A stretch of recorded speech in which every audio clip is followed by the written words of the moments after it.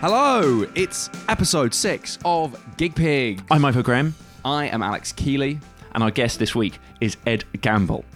Now, it's all business so far. And Ed Gamble's been pretty heavily trailed on this podcast. He was in the trailer. I think we said, how are we going to go with Ed Gamble seeing Napalm Death? And I really saw saying that when we were recording our trails at home. I saw that as someone with very little acting or voice acting experience, as like a little audition for like, how can I imply that it is both exciting that we're going to Napalm Death with Ed Gamble, whilst also emphasising it as a sort of punchline that illustrates our commitment to diverse and probably not enjoyable musical experiences. Yes. It was in your audio show reel where you were demonstrating that you could carry out the stage direction marked square brackets. Imagine square brackets. Yeah, exactly. I suppose the test would be if the band wasn't called Napalm Death, but was just called I'm Looking Around the Room. Andrew Miles, A History of Modern Bread. I'm trying not to No. Meet me in the bathrooms right there, Ivo. Yeah, no, That could have triggered any band. Yeah, that's so true. If we were going to see Meet Me in the Bathroom, although what we want to do is we want to watch Meet Me in the Bathroom, a show about many of the bands that inspired us to be music fans, which I'd love to do. If we could cram in the sort of, we go to a live thing aspect. Could we go to a screening of Meet Me in the Bathroom that with a friend? That feels like it would count, I think. It would count. And those are the kind of chats we have, by the way. That would count. A lot of time with Alex spent sort of looking pained and saying that would count. But the point is, if the band wasn't called Napalm Death, but was called Meet Me in the Bathroom, would it be obvious enough from my acting alone that it was a joke? A bit of a wild death metal band. A wild death metal. And we don't need to indulge any further because actually... we had such a good time and we knew we were going to have a good time. Ed is fantastic company at a gig and on a podcast. And also, we want this podcast to be about us taking people to things and them taking us to things. And this is in Camp B. This is Camp B. We've also spent a fair amount of time in Camp C going, this is the only gig that's happening near our homes in the time when we're all available. The old, shall we go to see Frank Turner in Bath situation. and may I say, that's not meant to be a punchline. Sure. We're big fans of Frank Turner. When you start expanding Songkick to include cities that are within a 2-hour commute from your city, because you know that both you and Ivo don't have a gig on a Tuesday night. I'm surely the only person with their Songkick set to a radius that includes Bath and Brussels. I've got to do all both the bees. So it was really fun to go to this with him and to talk about it. There's not a huge amount more to say at this juncture. Well, I mean, apart from obviously just more formally introducing our guest. I mean, there's loads more to say. Exactly the stuff that we regret after almost every record that we didn't do officially enough. Oh my God, we didn't talk about the band. The arrogance of me saying there's not much more to say. I think that's about it, actually. Ed Gamble is a fantastic comedian, podcast host himself of Off Menu podcasts. I mean, list them all. You already listened to it, surely, but obviously Off Menu is a fantastic podcast. And you've got the Taskmaster podcast. Yes, Ed Gamble and Matthew Crosby on Radio X. And relevant to this, and I think I reference it in the episode, his Lifers podcast, where he interviews people from the world of metal. And I think I didn't say to him, really revealing that in this case I haven't listened to the episode before recording the Top and Tail, I was actually relieved when looking up to the Lifers podcast that it is either on a hiatus or on a permanent hiatus, because I can't handle how many podcasts Ed has. I was like, he's not managing to keep this heavy metal podcast ball in the air as well as he. No, it's mostly in lockdown. You didn't want Ed to have more podcasts than the bands had members at the gig we were watching. That was your hope, as long as there could be... We're including bears? Spoiler, there was a bear at one of them. There was a bear at the gig. A great spoiler. A great call forward from Ivo there. If you're hearing what Ivo's just said in the tail, you're losing your mind. Right now, you're losing your mind for a different sort of more confusion-based rather than hilarity-based reason. Last week, Blobby. This week, a bear. I hope you enjoyed both halves of last week's episode with Lou Sanders. Yeah, no, I mean, I said to someone the other day, again, what a needless glimpse into my own professional anxieties. I said, I feel like I've just got to having a podcast just at the point where the par has become 2 podcasts. And Gamble is still, even with the hiatus of Lifers, he's still on a birdie. Or a bogey. The good one. The one where more is good, even though in golf less is good. But otherwise, A+ analogying. You do the it's like. I will. So yes, his work is obviously well worth seeking out. I think he's limbering up for another stand-up tour, and there's so much to choose from the canon of Gamble. But obviously what we'd like you to do now is stay at the small bit of the canon of Gamble that is within the canon of Keelan Graham, his forthcoming episode of Gig Pigs, about a trip to see, amongst other bands, Napalm Death. And when I say amongst other bands, one of the support bands in particular had a name which my parents have started to use as a sort of regular anecdote for the sort of thing Ivo's doing these days. And I almost don't want to say that in the intro yet. No, exactly. It's one of those names where you would say after someone has said a complicated 3-word thing that you go, I think I saw them on the other stage in Glastonbury in 1998, but it's a real band name. Yeah, I mean, I suppose get your ex-band name by... sort of pick your a sort favourite prison camp region. Lovely. Your favourite sort of staple of a food meal. Group.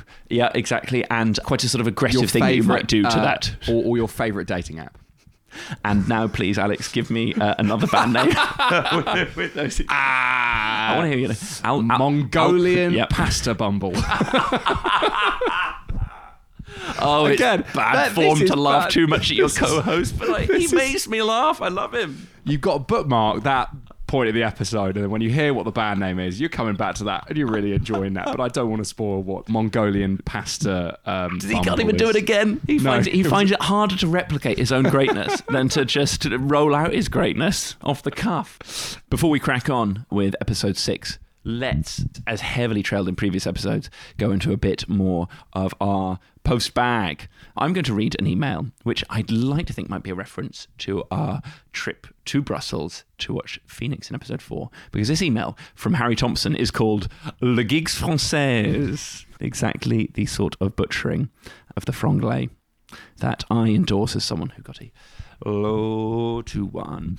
Hello, chaps. Very much enjoying the pod so far. As a man of similar vintage and musical predilections as you both, it's really nice that people... It's like... We are finding the people who subscribe to The Enemy in 2007. Yeah, but it's fun for the first 2 letters we've read on this podcast to basically start, I'm over the hill as well. Yes. No one in the prime of life is saying of similar vintage. Hi, Gig Pigs. I've got the rest of my life to look forward to, and I don't really have any sort of music-based nostalgia. Who's Mr. Bobby? Who's Mr. Bobby? Very much enjoyed the pod so far. Thank you. As a man of similar vintage and musical predilections to you both, it's really made me misty from my London-going gig years, circa 2006-ish to 2018, when I moved to Edinburgh. Good for lots of things, less so gigs. Well, we managed to make it to the O2 Academy to see the Gaslight Anthem during the Fringe. Sorry, that's not meant to be actually sarcasm. It was a faff to get to. And making me feel bad for only seeing one gig last year, the fantastic Ezra Furman in Leith, wherein I was stood behind John Robbins the whole time but was too nervous to say anything in case I got it wrong. Oh, well, not for us to say whether it was a good decision or a bad decision. Give us a date. We can cross-reference Robin's tour schedule, and we can sort that out once and for all. What can we sort out? Whether it was Robin's or not, or are they certain it was Robin's? No, I think that's not the issue.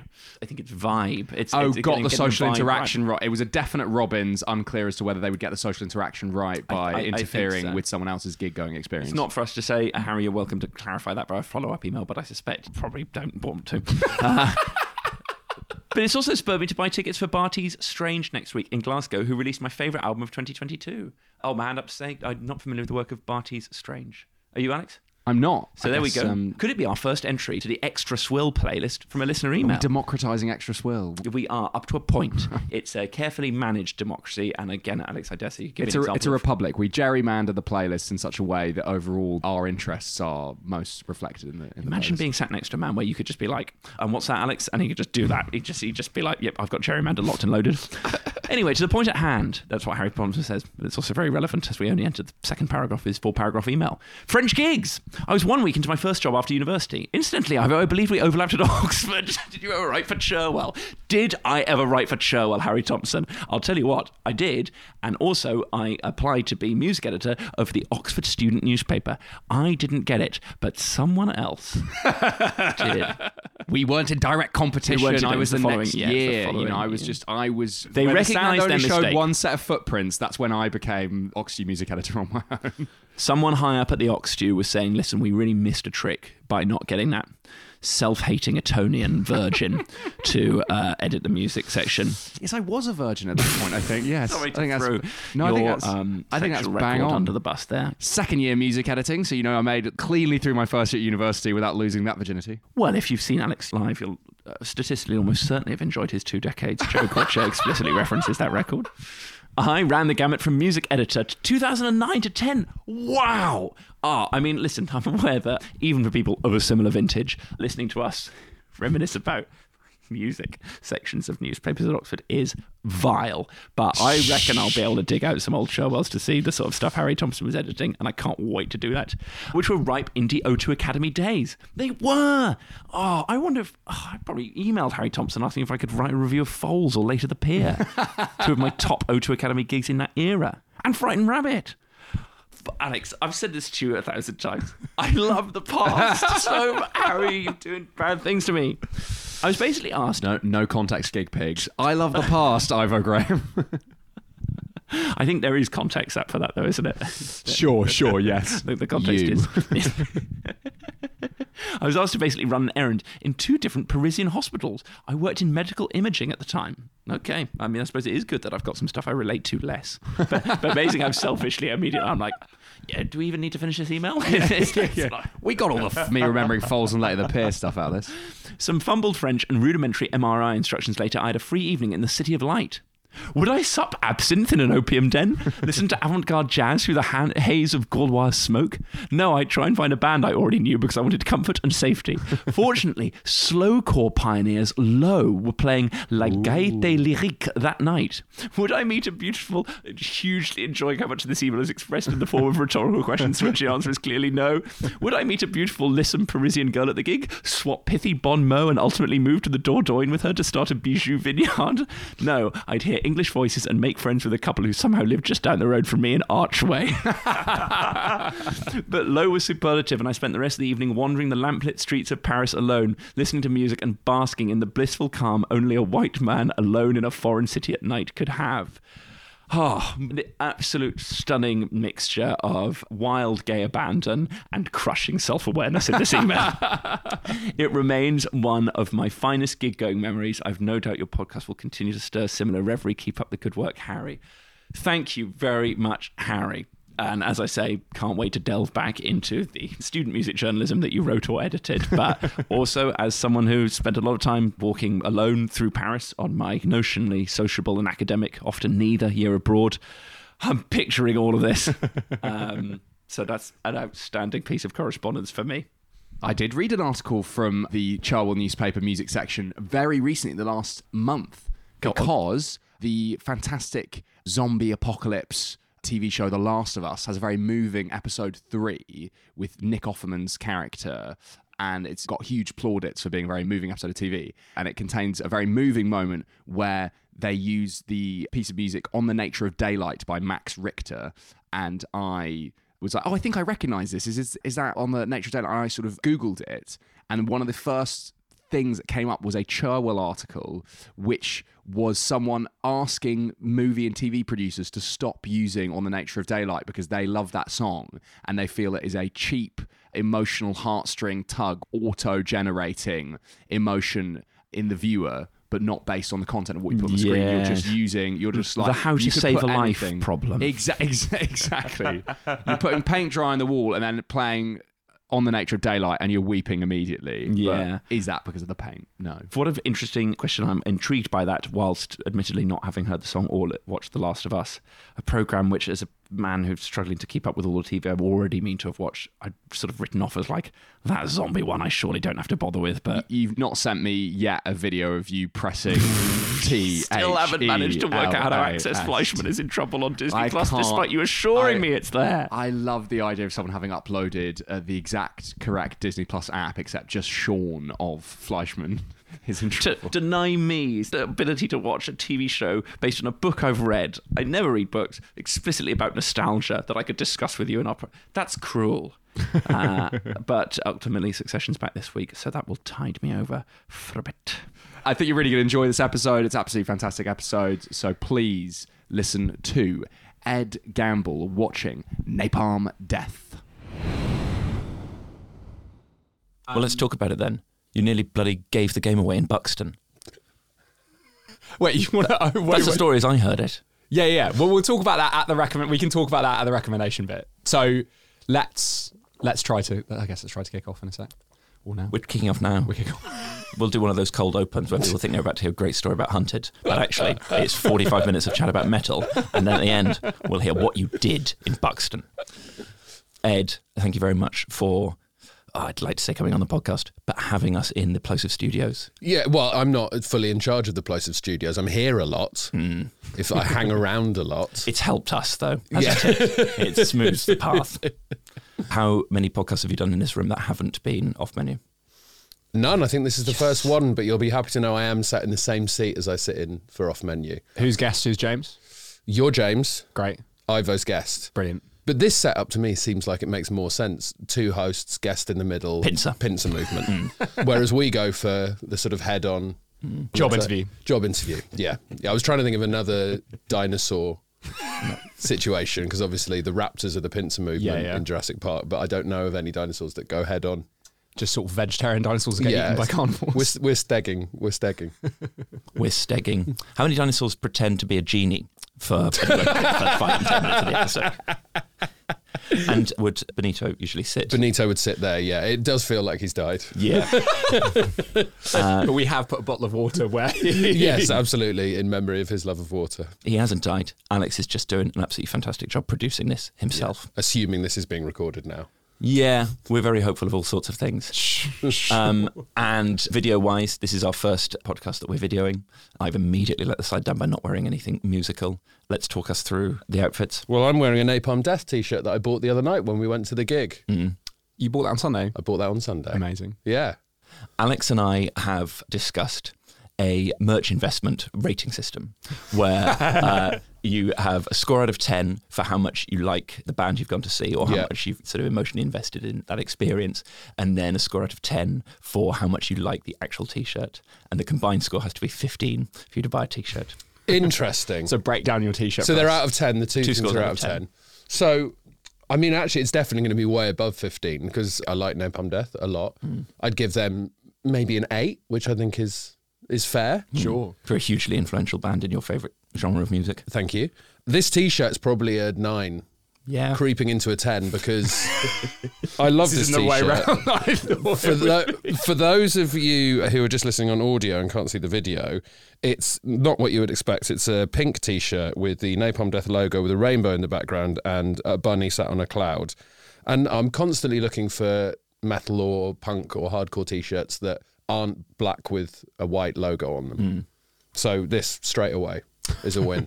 Did you see a lot of other people in non-black metal merch at the gig we went to? No, there was a lot of just straight up black metal merch. And then also Napalm Death, they do actually have quite a broad fan base in terms of who they attract. There were a lot of old Napalm Death heads there who are just sort of men in their 50s who just have normal jobs. Right. And that's what they'd come from, just like bomber jacket, jeans, a look on their face that said, "Don't cross me." I didn't get a lot of "Don't Cross Me" vibes at the gig, I would say. I think faces just naturally give that across sometimes, but they set in after a certain period. But personality-wise, you probably could cross them and they'd be fine with it. Well, we should get to the gig in due course, but I think we might rewind a little to talk about the entire history of your love of heavy metal. I feel we're very lucky that you've come on the podcast, that you've got us into Plosive, that you've dressed fantastically for our debut video content. And I also feel that we have used Napalm Death and you in the both external and internal promotion of our podcast and the breadth of its aims, including the actual trailer. Yeah. And I wanted to check, though it's far too late, whether you felt that was appropriate. The answer's no. But there's nothing. Yeah, of course. We can't retract the trailer. I don't know why I would think it was inappropriate. The only thing I was worried about was that what if something happened and we couldn't go to the gig, and then you've promised. Oh yeah, we're going to Napalm Death with a their Burt Bacharach situation. Yeah, it's the old Bacharach, not the old Bacharach. Please don't too much recurring.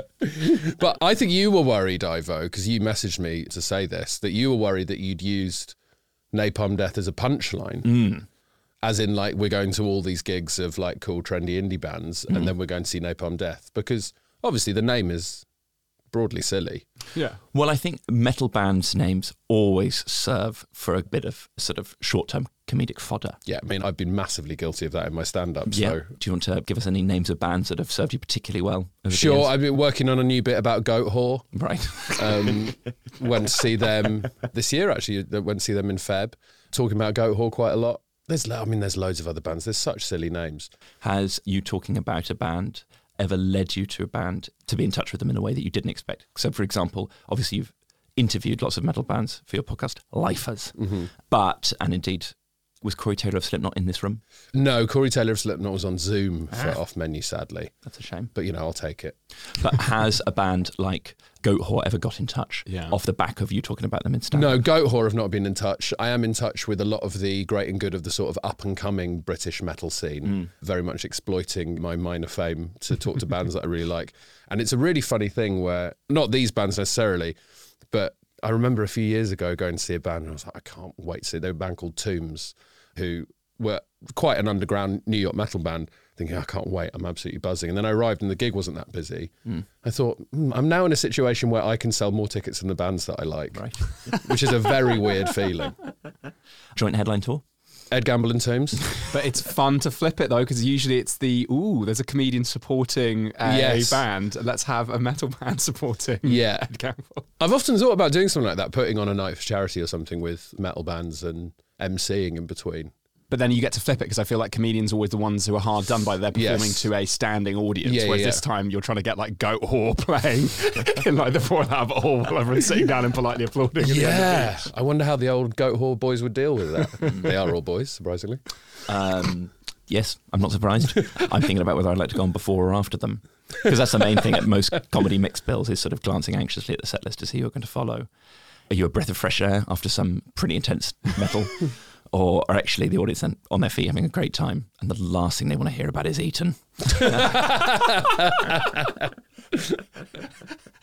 I was speaking to my parents on the phone on Sunday night before the gig about a range of emotional issues, and it was quite a convenient point as I approached Camden to be able to say, thank you very much for the support as ever, speak tomorrow, but if I don't go now, I will miss Siberian meat grinder.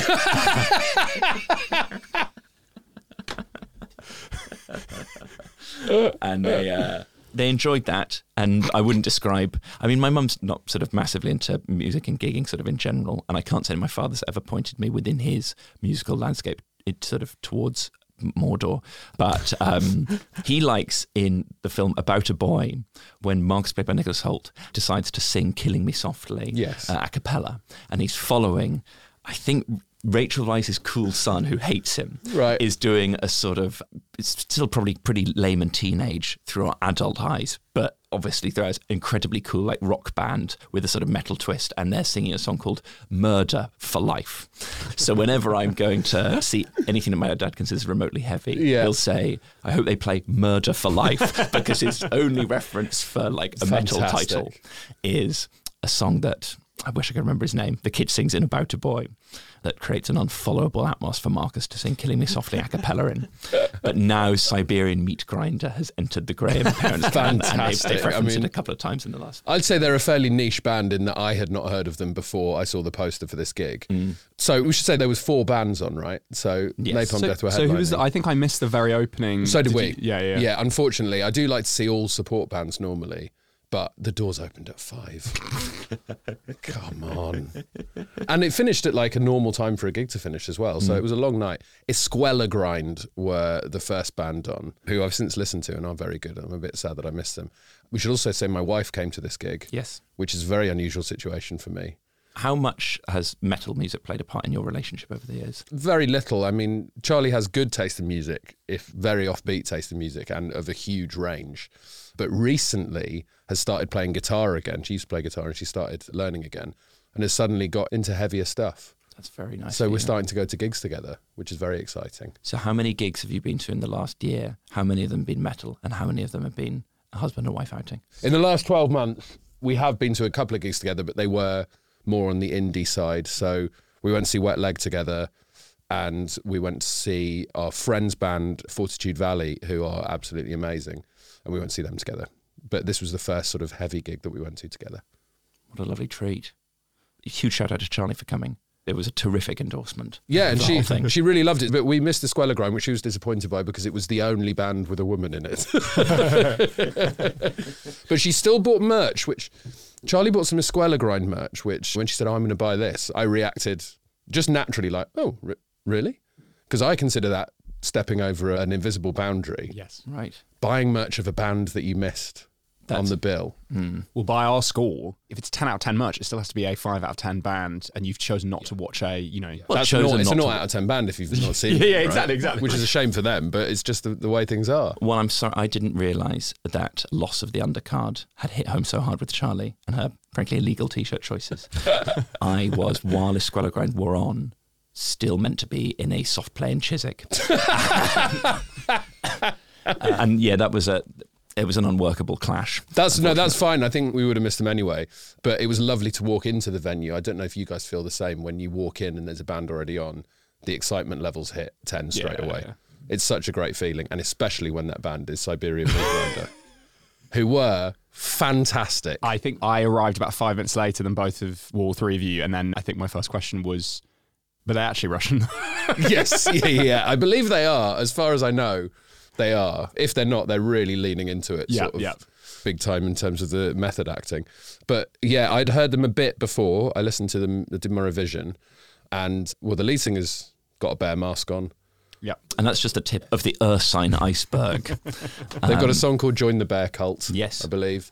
I mean, which you seem to miss completely, Alex. You completely missed this. I arrived post-bear. They had one song where someone came on in a massive bear costume. For one song. And regal robes. And regal robes, yeah. Sort of wandered around, didn't sing, just waving and motivating. Yes, and I felt motivated by it. Yeah, it was an early high point of the night. It was gutting that you turn up 5 minutes later than the rest of the gang, but still at sort of pretty manageable. 7:15 in the evening, you don't expect to be carrying the Missed the Bear regret.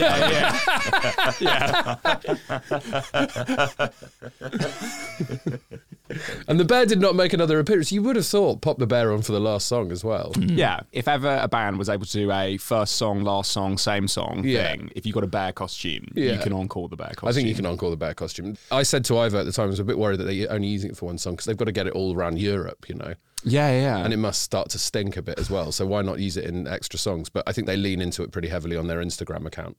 Right. They're using the bear costume a lot on Siberian Meat Grinder's Instagram, which I'm a proud follower of. What sort of things are they doing? Just visiting European tourist locations? Yeah, just running around, yeah. With a bear? Yeah, with a bear, yeah. How regular is it for bands to bring on animals or other mascots at metal gigs? I'm not sure it's that regular. Also, I think we should probably say, just for the listener, that it probably wasn't a metal gig. It was more of a punk gig. Sort of hardcore punk, grindcore, which comes from punk. It was a heavy gig, but it felt more punky. And I think punk bands have a little bit more fun a lot of the time. So I've not seen too many bands with the costumes. Weirdly, that Wet Leg gig again, go back to that. They had some costumes, the people dressed as lobsters and stuff at the end, and someone dressed as a big mop. So this is everywhere, just trying to highlight the Russians have to go, we're from Russia, go bears, and Wet Leg are gone, we're from the Isle of Wight. Yes, yummy lobsters. Do another one. Napalm Death from Red Hot Chili Peppers just say Californication a lot, but I guess bears as well for the animal of California. Yeah. The bear's the animal of California. It is, it's on the flag. Thanks, man. But I mean, they don't.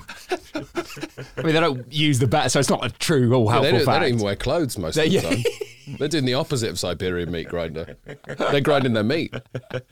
Alex was 5 minutes late to a Red Hot Chili Peppers gig once, and he missed the song where they put their clothes on.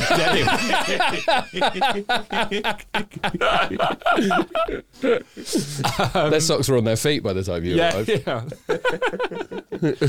But Siberian Meat Grinder, were they not the most sort of metal of the? They were like, because there was sort of quite like florid, squealy guitar from them occasionally in a way that didn't happen in the other two bands. Yeah, definitely. I'd say they were more of, if we can get technical, more of a crossover band, and crossover is sort of hardcore punk and thrash metal are the two genres that are being crossed over. And they were a bit more sort of liberal with their influences and genre. There's a lot going on there.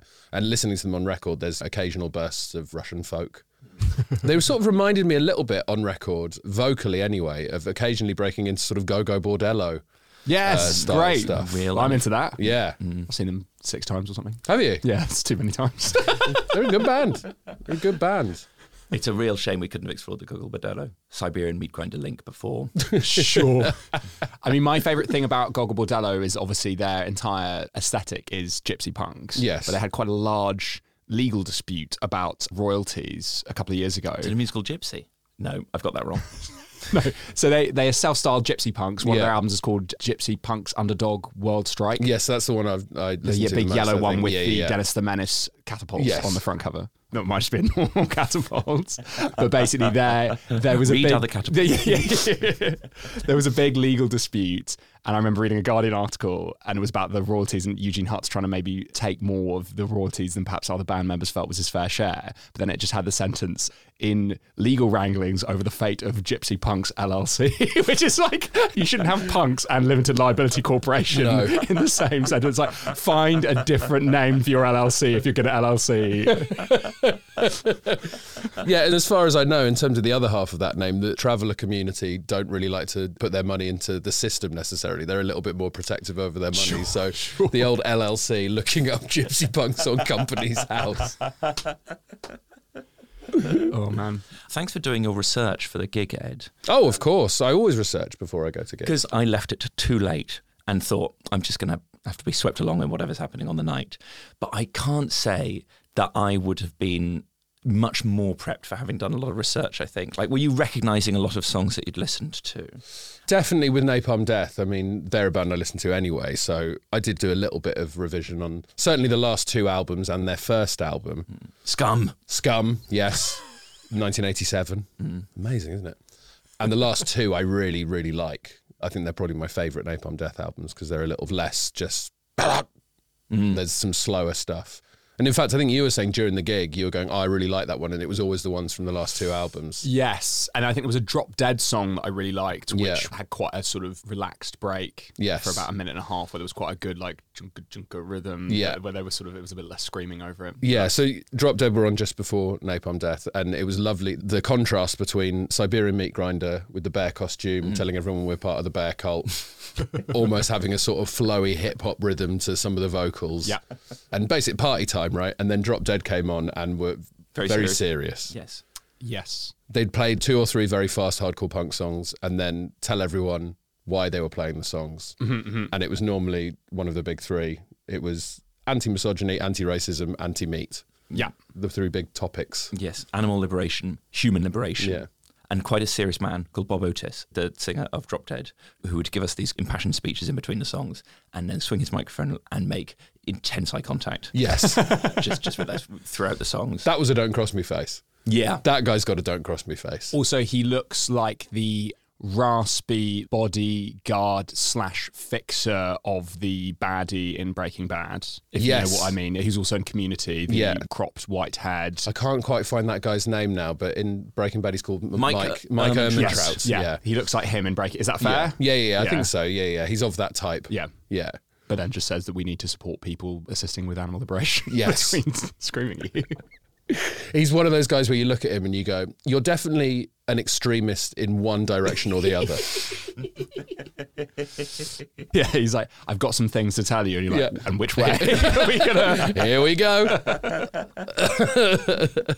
There's just so many funny like dichotomies when you go to that kind of metal gigs. You say that it's maybe not this subgenre, but a lot of them have this kind of convening with the night thing. Sure. But yeah, it's 5 p.m. till 10 p.m. Yeah. 5 It's like p.m. the till 10 earliest p.m. start of any gig. Yeah. There is a curfew, guys. It's a Sunday. It's the Lord's Day.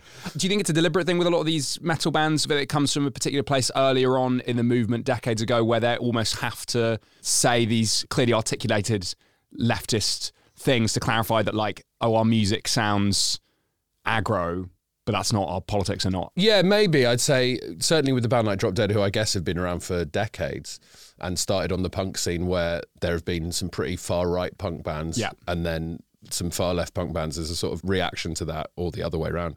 So I guess they make their politics very clear at the top. Yeah. In case they're playing like an all-day punk gig where the booking policy has just been book any punk band, so they have to be like, guys, we're not like the rest of those bands. Yeah. They've done a sort of BPM booking policy. They've just made sure that everyone's at the same tempo, but they've not checked the lyrics very hard. But I thought they were fantastic, and I liked how serious they were, and I liked how very intense that man was. Yeah. It mixed up the night terrifically. Yes. Do metal bands and punk bands, I mean, I'm talking about it like it's a genre I've never engaged with before, but I am obviously talking to someone who's been to a vast quantity of these sorts of gigs. Does the singer usually not play an instrument to maximise the ability to pace, to eyeball, and to generally be sort of imbued with the spirit of death? Yeah, I'd say so. I'd say the majority of bands that I've seen within that genre, the lead singer is not playing an instrument. Because of that, you want a bit more freedom of movement on the stage, I guess. Mm. Which is what half the bands are also calling for. Yeah. One person who didn't have freedom of movement at the gig Oh, that's very nice. That's a lovely... We've ripped all the way to the headline act. was the lead singer of Napalm Death, Barney. who'd broken his foot, his ankle, at a gig in Germany. Yes, in Munich. He broke his ankle and was very keen to let everyone know there were two options. Cancel all the gigs or do the gigs.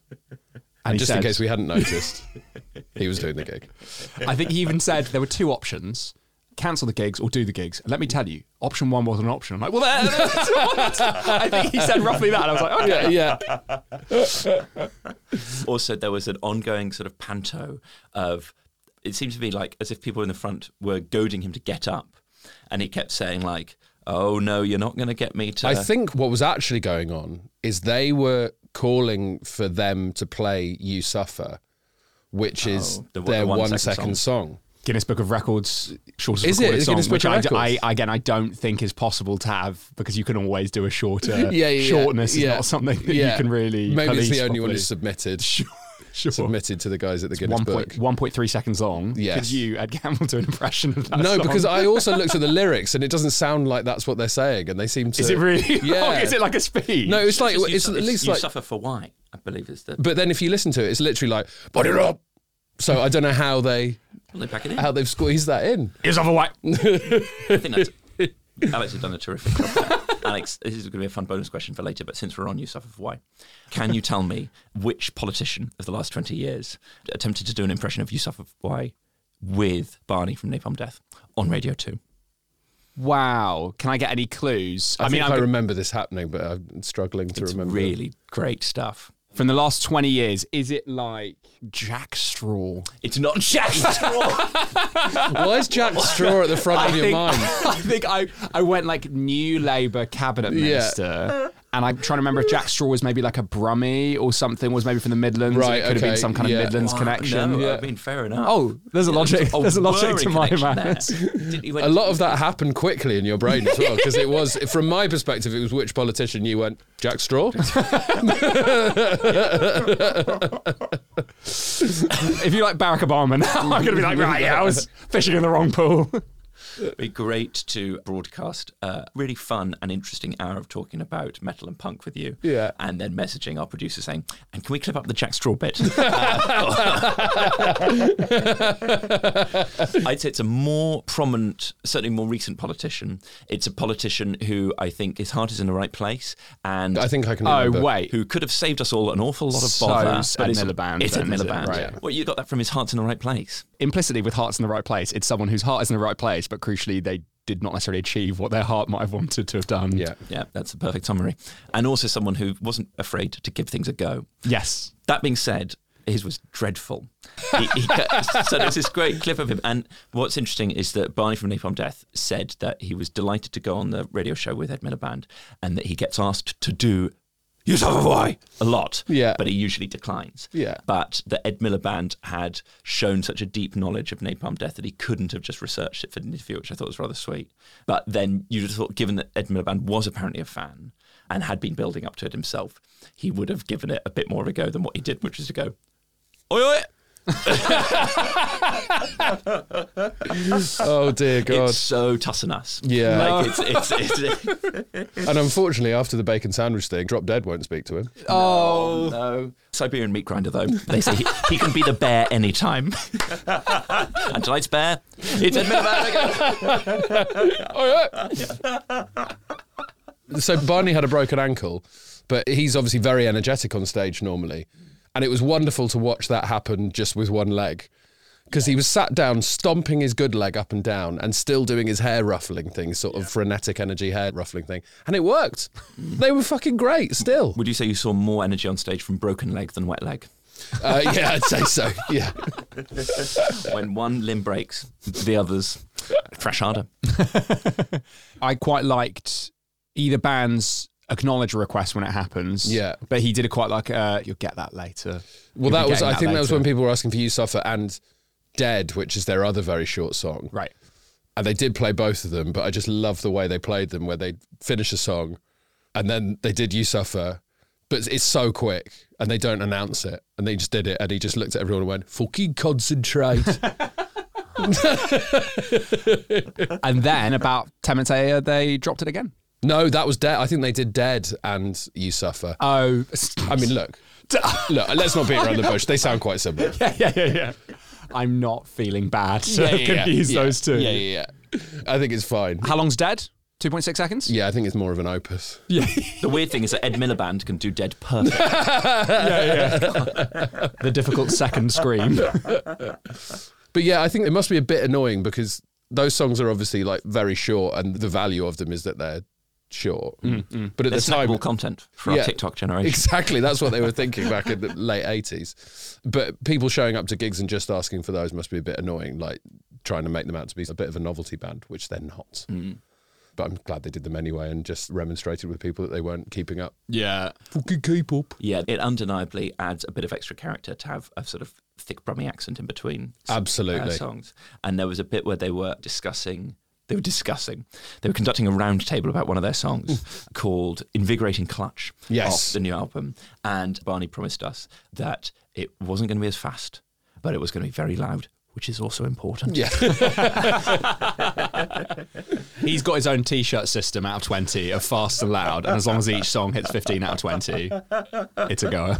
They're a very loud band. They did a thing a few years ago, which you might have read about on your research trip. It's like an art installation thing. I can't remember where it was, but they basically built a room out of these bricks and then had Napalm Death play at full volume to try and basically reduce the room to rubble. Wow. And that was the idea behind it, that they were going to play so loud that this room would fall around them. And I seem to remember it didn't work, so they just trashed the room. They just kicked all the bricks over. Wow, these audio waves have just really kicked. Sets off Acme, TNT, Dynamite. Do you tend to worry about noise levels at metal gigs? You weren't very impressed when I told you I was thinking of bringing earplugs. No, I'm obviously fine with you using earplugs. My wife had earplugs in as well. I don't worry about it, but maybe I should. I'm not going to like 5 a week or anything. If I was attending You've not many. committed to the lifestyle we've committed. Yeah. I've not signed myself up for an admin-heavy live music podcast. I would probably use earplugs, yeah, but I try not to stand too close to the speakers. But that's the only capitulation that I'll make. I also think that having, again, sort of teed it up in my mind as this is going to be an assault. Let's go to Boots. It's actually, as with many of the rock gigs I've been to, it was nowhere near as bad as going to like dance music. No, I'm sure. Where I think there's much less thought given to just where people are going to be standing and how loud it's going to be. And the venue has rules as well, right? That they stuck to. But I have been to some gigs where actually in that room that have been horrifically loud. So I went to see Baroness play there with Torch and Red Fang, and Torch especially, very, very loud stoner doom pop band. It's sort of well known to be so. Yes, I think so. Well, I've seen them 3 times, and yeah, seeing them at the New Cross Inn, I felt like I should have worn earplugs for that. Just very, very loud. I'm trying to think of the other bands with that reputation. My Bloody Valentine, people always talk about being ear-splitting stuff. I'd lose a few kilohertz of my frequency for My Bloody Valentine. I don't mind that. Yeah. Right? Because the ringing in your ears is you just losing frequencies that you never get back. Is it? Sorry. No. His head's going to change his entire earplugs. I went to see a band called Sun, which, if you see it written down, it's SUNN, Brackets. Oh, brackets. And they are famously extremely loud. I saw them in Bristol. And they were so loud. It was at a festival. They were the first night at the festival. And there was a rumour went around the festival the next day that 3 people in the front row got a nosebleed because it was so loud. Aren't they also the ones that meant to have invented the brown note? I don't think they invented the brown note, but I believe they are thought to have actually discovered the brown note practically. Right. So a nosebleed is actually good news. Yeah. Something's going to come out of one end when you see that band. You could just keep your fingers crossed. Was this the first time you'd seen Napalm Death? No, I saw Napalm Death years and years ago at Wembley Arena on a touring bill that was called Tattoo the Planet, that was supposed to be Pantera, Slayer, Biohazard, Napalm Death, Raging Speedhorn, Therapy. I think that's it. Start at 1 p.m. and at 9 p.m? It was a big day. But then the gig was taking place, I think it was September 14th, 2001. So obviously world travel and world events were a bit up in the air. So Pantera cancelled, which I was gutted about at the time. Now, don't worry, I'm not a big Pantera boy now. But Slayer did it, Biohazard did it, Therapy did it, and Napalm Death did it. Who did you go to that gig with? My friend Josh, of course. Sorry, you know when you go mad and you're like, I don't know if they actually played that gig. So what I'm going to do now is I'm going to look it up so I don't embarrass myself. Like, it was September the 9th and just some of them knew that it was going to happen. That's why they cancelled. If they didn't play that gig, we're just going to cut all of that out. Because Raging Speedhorn definitely did it, so maybe I'm just getting mixed up. Right, sorry, I should say we just took a short pause because I was absolutely terrified that Napalm Death didn't play Tattoo the Planet at Wembley Arena. Now I remember they definitely did, because A, I've looked it up, and B, when I was walking to the gig, we were around the back of Wembley Arena, and I saw a member of Napalm Death, and I was like, oh, that's Barney from Napalm Death. So I started shouting Barney quite a lot, and then whoever it was sort of laughed and ignored me, and I was like, that's a bit rude of Barney. And then I was reading a issue of Kerrang magazine a couple of weeks later and realised that it was Shane. So I was just shouting the wrong name at him. Have you ever had a chance to apologise to Barney? No, sadly not. Well, Barney wasn't the one I was shouting at, so it'd be Shane that I owed an apology to, but he wasn't even at the gig we went to. He was sadly not there. The lineup for this, to some people this will be exciting. Defenestration, a very short-lived new metal band. Raging Speedhorn, Biohazard, Napalm Death, Cradle of Filth, Therapy and Slayer. Wow. Not bad. And those are the bands that did it? Those are the bands that did it, yeah. So I saw them then. I saw them a few years ago on a double headline tour with Carcass, who are another grindcore metal band from the same era as Napalm Death, and were another band that John Peel did sessions with. So they sort of got a bit of a boost from that, really. It was those guys in Extreme Noise Terror, I think, who are sort of considered forefathers of the British extreme scene. And who do you tend to go to these gigs with? Kieran Boyd, normally. Kieran Boyd, comedian, metalhead. His taste is probably more disgusting than mine, I'd say. I'd say I need a break now and again, but he's just like, oh, have you heard this new album? It sounds like it's been recorded in a bin and a fox has died. I'm like, oh yeah, cheers man, thanks. Never listened to that. So he wouldn't have enjoyed the sort of almost camp theatricality of Siberian Meat Grinder? Oh no, he would have loved Siberian Meat Grinder, but yeah, but I'd say day to day he is listening to stuff that the majority of the British public would consider completely unlistenable. Right. And you would say you're sort of about 3/4 of the way along? Yeah, I'll pop that on, but it has to be the right mood. Mm. What was the first gig you went to see in your life, and what was the first gig of this genre that you'd say you went to see? That's a good question, because I think first gig is always quite embarrassing. Linkin Park. Oh, that's all right, actually. That's pretty good. I'll take that, Yeah. particularly in this conversation. Zemfira. That's pretty good as well. In many ways, I've named a new metal band, and you've named a Russian punk rock artist. Yeah. Yes. Only the kudos only slightly reduced by the fact that I believe Roman Abramovich was sitting in the circles watching. So it was a pretty cool punk band, but also a punk band that someone with net wealth of $9.3 billion felt pretty comfortable watching. From And also, we were on a school trip from Eton. yeah, sure. Buried the lead a little bit, I suppose. Bury the lead under Abramovich. Yeah. So if you said that, I might as well also say that the first metal gig that I saw was at the Rock Sock at school. Amazing. And so it was a band called Evil. Yeah. Yeah. Evil are good. Yeah, it was good. They were touring their album Enter the Grave, and they entered Eton College. So it was a social event on a Saturday night where about 100 girls from a girls' school came, and it was like a sort of social where 2 single-sex boarding schools did a sort of swap. But it was like this girls' school got the shortest straw possible. They thought they were going bowling. They thought they were going bowling or ice skating or like to a disco. And it was like, you are coming to watch Evil, this death metal band. Or like, is it even death metal? What Thrash, genre? they're a thrash band, metal yeah. band. And the song Enter the Grave itself, I enjoy it. I remember that. I remember it was like a good, and it was just very funny because I would say of that audience, over 90% of the audience were there primarily to socialise with girls or boys because they go to a single-sex boarding school. Yeah. And then I was like, when Smithers is getting danced at by two almost naked women trying to focus on this thrash metal band. She stopped snogging in front of me and trying to watch Evil. Trying to watch Enter the Grave. That's amazing. It's thrash metal, not thrush metal, guys. Come on, focus. So yeah, I wonder, there was a band at our school who used to play in the tuck shop quite a lot called Callous, who are like a sort of your contemporaries. Couple of years above. Yeah, who were like a new metal band, and they did a few cover versions, and let me tell you, the tuck shop got torn apart. We went absolutely bonkers in there. There were boosts flying across the room. And then afterwards they were like, our sound waves did that one, so there was just we didn't the touch those audience. boosts. Go on, open a Kit Kat Junkie. It's just crumbs of wafer now.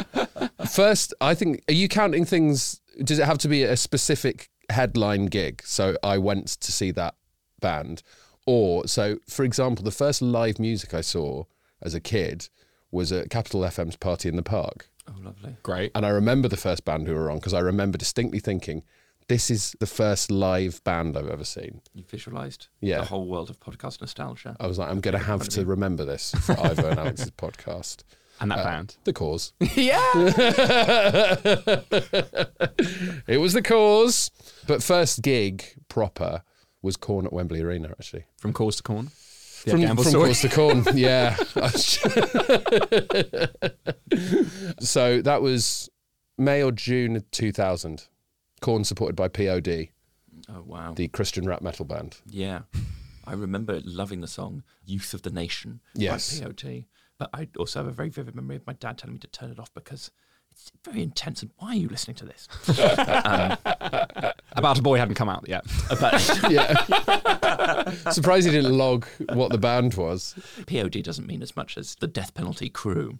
Well, it means payable on death. If he'd known maybe the full acronym. That's true. That's on me for not bringing him up to speed. Do you feel you brought your parents into the world much as a child, adolescent, adult? No, I thought it was very silly, I think. It was just mainly about convincing my mum to let me go to gigs. So Korn was a big moment that she was like, okay, you can go because your friend's dad's coming to pick you up from Wembley Arena. And we would get there hours before for gigs and queue. Would you chat to the other people? Yeah. And would you feel part of a real community? Absolutely. Although at the Korn gig, I distinctly remember someone marched out in front of the queue and set fire to their pubes with a lighter. So I didn't necessarily want to feel part of that community. You're like, this didn't happen at the Cause. Did they give any context for the pube immolation? No, not at all. He just pulled his trousers down a bit, undid his bullet belt, and just sort of singed his pubes with a lighter. Hours we'd stand there watching things like that. When that happened, were you like, maybe the barriers aren't as important? Yeah. Game. We weren't even at the barrier. I think we were in the middle, but we may be queuing for like 3 or 4 hours, and I've done that for so many bands. And still not getting to the barriers. Still not getting to the barriers. Yeah. So I don't think we've ever really done that. I did that a bit in my teens for a band that I like was really into, that I'd be like, yeah, I'm going to get there half an hour before doors open and queue, and then like try and get to the barrier. But I don't know, now I'm like... As a teenager, though, you were clinging on to what pubes you had. I ain't got pubes to burn. He shouted at the girl from St Mary's Ascot. But what I found, so we went on Sunday to the Camden Electric Ballroom, which is a lovely venue, rich in metal history. Yep. But it's quite navigable. But what I found quite pleasing, having decided on my bucket list for the podcast and in general that I needed to be in the pit, and I sort of asked you if we could go to the pit, like I was sort of asking a teacher for a note to sort of come out of class. But it was very easy to move our way through the crowd, to get in and have a bit of mildly intimidating fun and then to sort of retreat again. Like, actually, that whole tradition creates a real mobility that I have not experienced at most sort of gigs I've been to, where you are standing directly proportional to when you've turned up at the gig. Yes, If that makes sense. yeah. You tend to be able to move through crowds, especially in a crowd that size, I think. Yeah, it was like knife through butter Yeah. at the Napalm Death gig, whereas Father John Misty, we could not move one more row sooner than we got near. Like, it's just very bizarre that People that was just packed harder. in. Yeah. Yeah. It's like, I've listened to Six music for a long time before this gig, and I must hold my ground here. Yeah. There's absolutely no way you're getting a metre closer to this jazz. Did you enjoy the pit? Yeah, I did. I was very glad that you wanted to pop in. I don't normally... It's not a verb that implies sort of total immersion. You did go in the pit, but we still need to remember that you are you. So I feel like popping in feels like the right... Yeah, okay. Yeah. I popped in as well. Look, we weren't there for the night. It was really nice that you came into, because you suggested that those days might be behind you. I mean, not that I wasn't excited about Drop Dead. Also, I was slightly worried I had Nando's for lunch and I was worried they were going to smell it. But I have to be very, very excited, and I have to know the songs and just be... Basically, there's a band called Clutch who I go and see a lot, who are a sort of blues, rock, stoner band. They're not particularly heavy, but I just love them and love the lead singer. So if I'm going to see them, I normally end up in the pit, screaming every word at the top of my lungs. But that rarely happens. But it was nice to go in, and I do worry about my lower back as well. But it was a friendly pit by and large. Why the lower back? Is that because that's where people are sort of doing low shoves at each other? No, I've just got a very fragile lower back. So I worry if I sort of... Sometimes I turn my body as if I'm going to step somewhere, but my feet forget to go, and then that's it. I found it was all in the feet. You kept your arms up against your chest to protect yourself, but not waving them at anyone, because you don't want to catch anyone. You don't want to actually hurt anyone. No, you just want to be able to sort of bounce and move easily. Yes, it's bumper cars. It's bumper cars. But there's not, I wouldn't say there's such a sense of enforced sort of clockwise direction as there are at a proper sort of fairground dodgems. No, so there's, but that does happen sometimes. I don't think we necessarily saw that. So we were in a mosh pit. You can have a circle pit, which happens a lot at thrash gigs, where everyone just runs round and round and round. And it's all clockwise. It's and then all when they tour in Australia, it's anti-clockwise. Yeah, it's anti-clockwise. Yeah, exactly. Yeah. And that's scary, because if you get caught up in that, there's sort of no way of ducking out apart from to roll. You got to roll out. Wall of Death sustained, as well. sustained an injury in one of these? Oh yeah. So last year actually I went to see a band called High on Fire, and I love High on Fire. The lead singer Matt Pike is also in a band called Sleep, who are hugely influential. But High on Fire are a bit more sort of just like heavy, proper rumbling heavy metal. And I think they're fantastic. Very excited to go to that gig. And I was like, look, I'm not going to go in the pit. I'm not going to go anywhere near it. I'm just going to stand here, enjoy all the music. And then there was a moment where I was like, yeah, fuck it. I'm going to get in the pit. And someone had sort of thrown a small woman, or she'd sort of just like fallen over and was skidding across the floor. She was fine, and took both my legs out from underneath me, and I landed on my knees. So that knee was in trouble for about a month. So that's why I try and avoid it now. But I thought, come on, you're only going to get one opportunity to be in a pit for a vegan punk band with Ivo Graham. Yeah.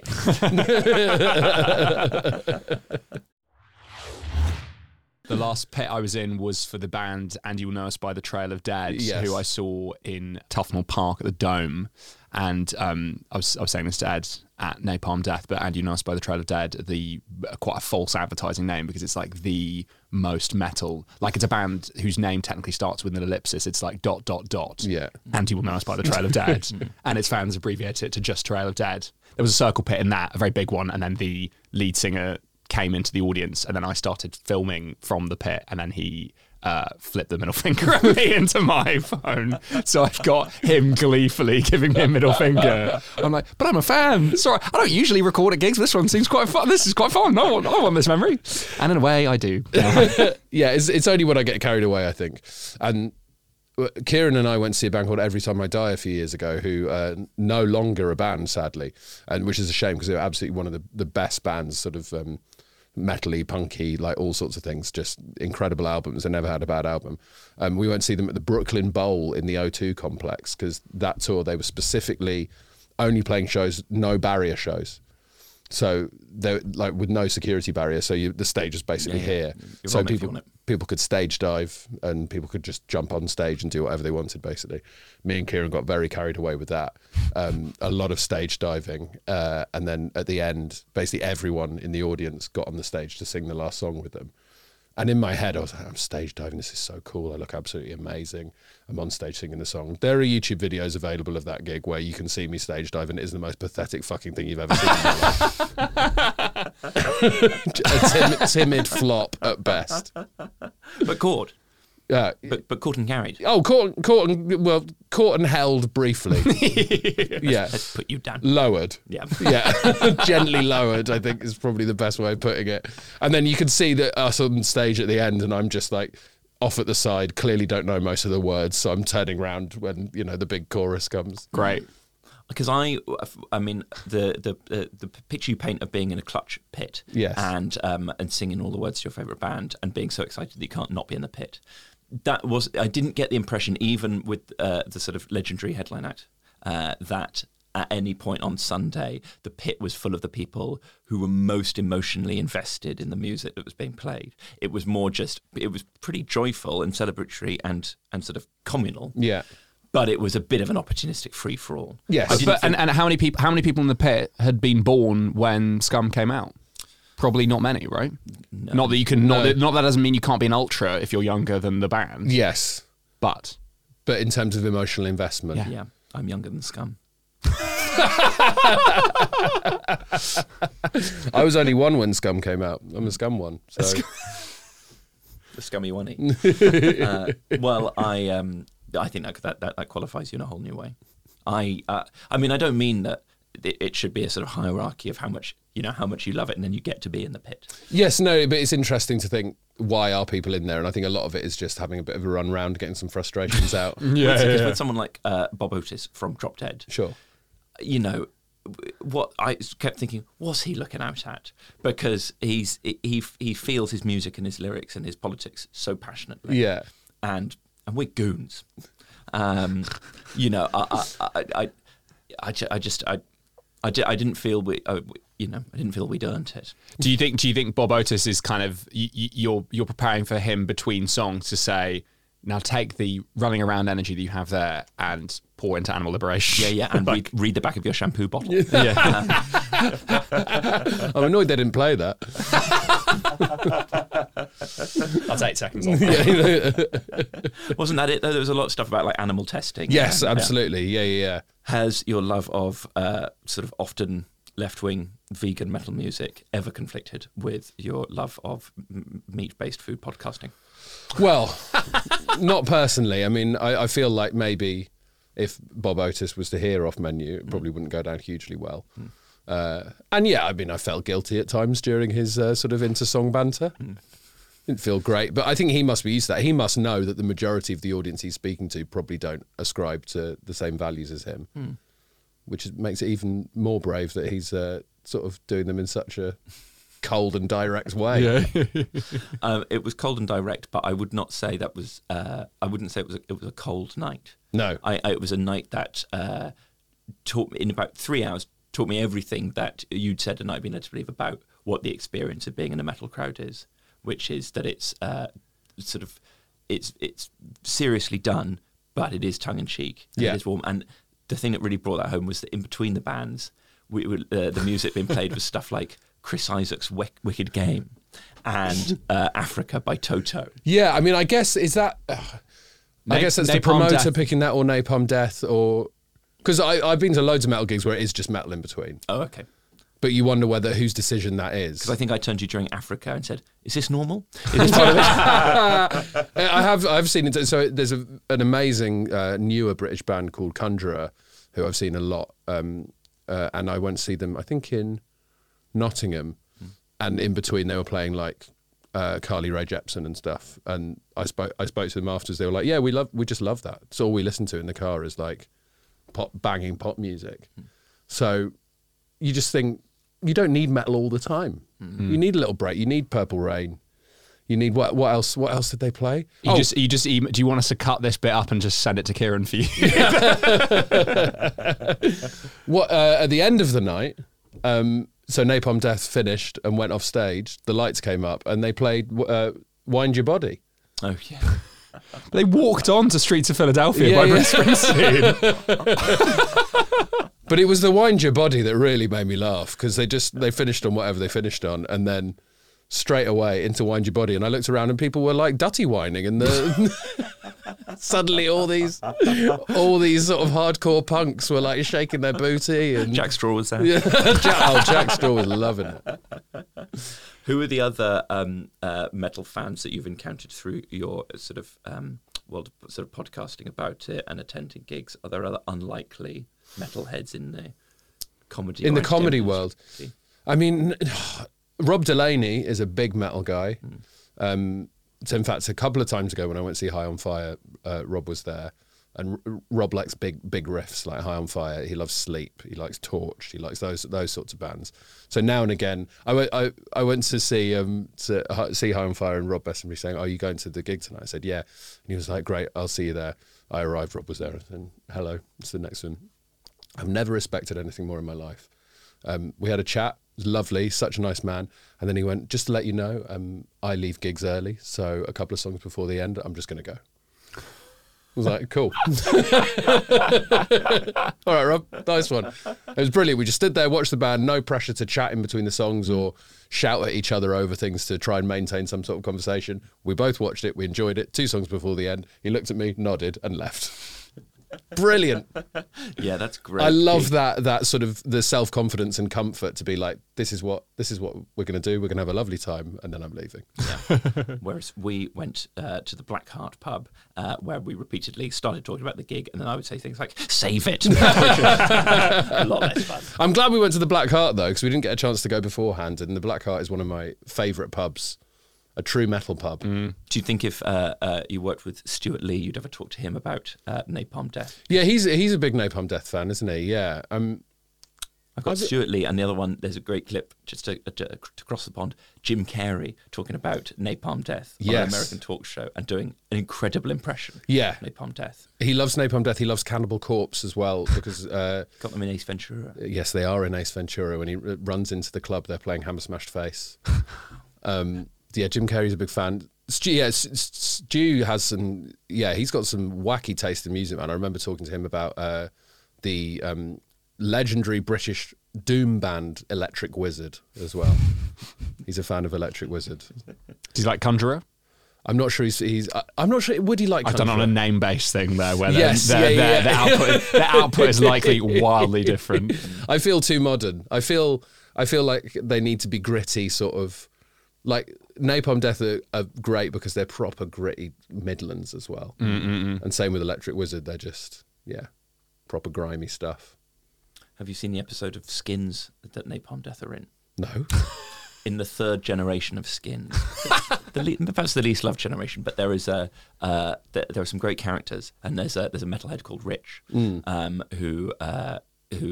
lives and breathes Napalm Death. And he goes to a Napalm Death gig at the end, and Barney, he chats to Barney. The scene where he chats to Barney is cut, but he takes his ballet-loving girlfriend Grace to a Napalm Death gig, and she crowd surfs and has a great time. And it's, I think it's the best of Skins. The 3rd generation, I think I dropped out by the 3rd generation. It's a real shame given how closely it was crossing over with your. Once Cook died, I wasn't. This is what this podcast's about, right? Yeah. We'll put a spoiler alert out for season 2 of Skins. I just remember the use of MGMT's Time to Pretend at the end of series 1 of Skins was my introduction to that song and that band. And that was a big moment. Yeah, amazing that you'd admit that the reason you got into a band was Skins. Oh, I mean, look. Well, I just admitted that's the reason I got into Napalm Death. Not the Stuart Lee mail out for him. It's a bit of both, really. Yeah. When you got Stuart Lee, Skins, and Jack Straw, all involved. Can we ask you for a recommendation of a band or something to do with music? Yes. I'll give you a recommendation for something to do with music and at gigs. If you can afford it, buy merch. Right. Always, especially when you're talking about smaller bands or bands who are doing smaller venues. Buy merch, just because that's how they support themselves, and it's always nice to have a little souvenir. Yes. Yeah, if anything, we'd like to retract our system. So it's out of 30, and it's how big are the band, and then that is from 10 to 0. No, because I the still, bigger they are, I still you get think there more. is some onus on the band to have good merch. Sure. Thank you. You have to like the merch, and also if you are in a position to buy some merch, please do that, because I think it is very helpful. And also, there's a huge debate going on at the moment. Loads of bands have upped their merch prices massively because there's venues taking a cut. I don't think the Electric Ballroom were necessarily doing that, because this was a perfectly reasonable £20.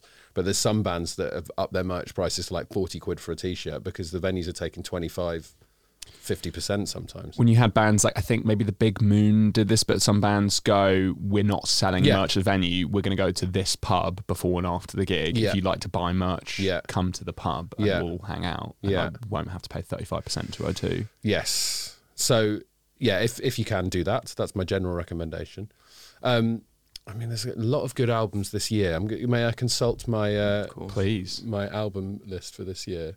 Okay, here's an album that came out last year that I spend most of my time being gutted that I didn't listen to last year, so it wasn't on my list of best albums of 2022. It is an album by a band called Drug Church, and it's called Hygiene. And they are not a metal band; they're a rock band, but a lot of alternative sort of alt rock 90s sort of style stuff in there as well. And I really love the album. Amazing. Ivo, do you have a recommendation for this week? Well, I thought I'd recommend the first song that you recommended to me, Ed, via a collaborative playlist that one of our text groups set up. Yes. And that was the song Cypress Grove by Clutch. It's a banger. So really it's just a sort of reflecting an Ed recommendation back at him. Please. But you chose it, I believe, in 2017 as a sort of, entry point. Yeah. And I really enjoyed it. I nearly got a tattoo based on that song. In the end, I got a tattoo based on the song DC Sound Attack by Clutch, which it's on this thigh. It's a hellhound and an eye, which is crying blood. Great. Yes. When you're getting your bear tattoo for Siberian Meat Grinder. I'm not far off. Join the bear cult. Alex, what are you going to recommend? I'm going to recommend, I think, a song that I once sent Ed on Twitter, because there's two different types of messages. Yes. And one is a music recommendation, and the other is getting him accidentally caught on Celebrity Hunted. Those Yes, are the two well, different luckily types of you messages. didn't in the end, but we came very close, which I believe has all been cut out of the edit. Our trip to Buxton, but it was just amazing. I mean, I think I'm safe in saying this because it was all gone. We arrived in Buxton because we were just panicking about where to go. And I was like, we'll go to Buxton. I did the Opera House recently. I'm sure we can speak to the staff and they'll find somewhere for us to stay or hide us out for a bit. And we pulled up in this cab at the Opera House, and there's a pub opposite the Opera House. And we literally got out of the cab, and there was a big chalkboard up saying, Buxton Fringe today, Alex Keeley. We were like, the fuck? Keeley's here? And then the venue, the venue sent me a message. Yeah. And I'll preface this by saying that, the show that I did last year, I'm very proud of at the Edinburgh Fringe, but it was a mid-July preview point that I was I'd eaten shit at the preview the night before. Yeah. And then the venue were like, Ed and James think they're going to come see the show. And I sold 8 tickets, and I really didn't want you and James to be audience members 9 and 10. So you sent me a long Twitter message explaining let's get dinner that. instead. I had no idea you were doing Hunted. Well, you would have thought the venue would have explained that. Nope. And I think they explained later, and I had no idea that the Hunted team can trace. Yeah, they would have had access to my Twitter messages. Yeah. So I didn't. So I just was casually like, "Hey, Ed, great to see that you're in Buxton postcode SK." Anyway, don't come to my preview tonight. And then you had to Scarpa. Yeah, we Scarpas for various reasons. I think there were people sort of posting stuff on social media as well. So we had to get out of there, which was annoying because we'd already found ourselves a lovely little scout hut to stay in. It's very bleak as well when your preview is so poorly attended that it's actually the safest place for the people on Hunted. Every single Celebrity Hunter team was at Keeley's preview. That would have bumped the numbers up. Yeah. So the other type of message that I think there's a band, I think they're from the Faroe Islands, and they're called, I think, Tyr. I don't know how to pronounce it. It's TYR, and they've got a song called Sinkla's Visa. That it is lots of harmonies. It's sort of metal, but it's quite it's quite sort of light panto-y metal. Oh, okay. From the because I don't think I followed up on that recommendation. Looking at the picture of these guys on Spotify, Viking metal, and there's a lot of there's like I think there's almost like acoustic close harmonies kick off the song. It's very like it's a bit almost folky or panto-y as well. Well, Hold the Heathen Hammer High is one of their most famous songs. So. That's just a tongue twister that you have to do. That's a vocal warm-up exercise. Hold the Heathen Hammer High. Oh, they look very silly and I look like I'll enjoy it. Rooted in the epic past, weaving powerful melodic inspiration for the modern Viking spirit. Yes, I will enjoy that. Thank you. Ed, yes. Thank you very much for taking us to the campaign for musical destruction with your wife. Yes. What a treat to be on that double date. We'll go and see him again. Yes, please. You don't seem committed, actually. Oh, no. I would enjoy it a great deal. Yes, please. I'd love that. Cheers, guys. Thanks, Ed. Thanks. So there it is. Ed Gamble talking to us about a trip with us and his wife Charlie to watch Napalm Death, supported by Drop Dead. And we can say it now. Mongolian pasta bumble. Mongolian pasta bumble. Is it smug to transparently still not have listened back to the episode but recorded the top being like, we're excited to be able then to say it in reference to Siberian meat grinder in the tail, which for you is about 40 to 50 minutes later, and for us we're sat on the same sofa in the same buttock grooves as we were when we first devised that skit. But so please do email us at gigpigspodcast with either the funniest band name, metal or otherwise, that you've ever seen on an undercard, or indeed your own suggestion for Let's Have It Again, Prison Camp, Prison camp, food group, dating app / mechanical object. Yeah. Really have fun with that last one. You know, don't feel bound by dating app if you've got a good mechanical object in mind. You can hit either plenty of fish or mangle. Those are your options. Alex, I've said that I delight in your ability to come up with stuff. Stop taking stuff off the table now. Let them have their fun. If you were going to include plenty of fish, that is unwieldy in something which is already a sort of 3-part component. Yeah. You're making a 5-act play structure rather than a 3-act play structure. Don't make it a 5-act play structure. But enjoy the play structure. We'd also love to hear about what I suppose undeniably the specific experience of metal or punk gigs, any tales from the pit, any amusing contrasts between the sort of very admirable ethics being expressed in between the songs and the barely decipherable lyrics of the songs themselves. I can't get over Tales from the Pit. I think you must sell that to a metal podcast. That's such Tales a fun... from the Pit. Well, Ed Gamble could probably host that for a bit. for a bit. Get it on hiatus after a bit, Ed. We can't be at 5 podcasts. We can't and mustn't. But thank you for endorsing Tales from the Pit. It could be an option for us, but I think we're still very keen to keep it in the pig sphere. Sure. Will we be able to clear Sty Guys as our extra no guest content? It remains to be seen. Hey, why not give us a nice review on a podcast review service? That would speed us towards the nice. Sty. Feed the algorithm. Half of you pigs listen on Apple. You can give us a nice review on there. I've got the data. He's got the data. He's across the data and he's encouraging me to look at the data occasionally. Give us a nice review. Also listen to Foxes and Hedgehogs, whose music plays us in at the start and out at the end of every episode. We think it's important that we keep beating that drum because... it feels heavy-handed now. I've just noted that we haven't mentioned them in the last couple of episodes, and I'm a big fan of the boys. Absolutely. Go listen to them, and go listen to Gig Pig's Extra Swill on Spotify. If you're not already following that, you can have little snippets of different tracks that we mentioned throughout the podcast. And I suppose, though we can't include, although we've tried non-song media in the Gig Pigs podcast, it's worth going on YouTube to look at Ed Miliband trying to sing the entirety of You Suffer by Napalm Death. It's quality stuff. Thank you very much for listening, and see you next week.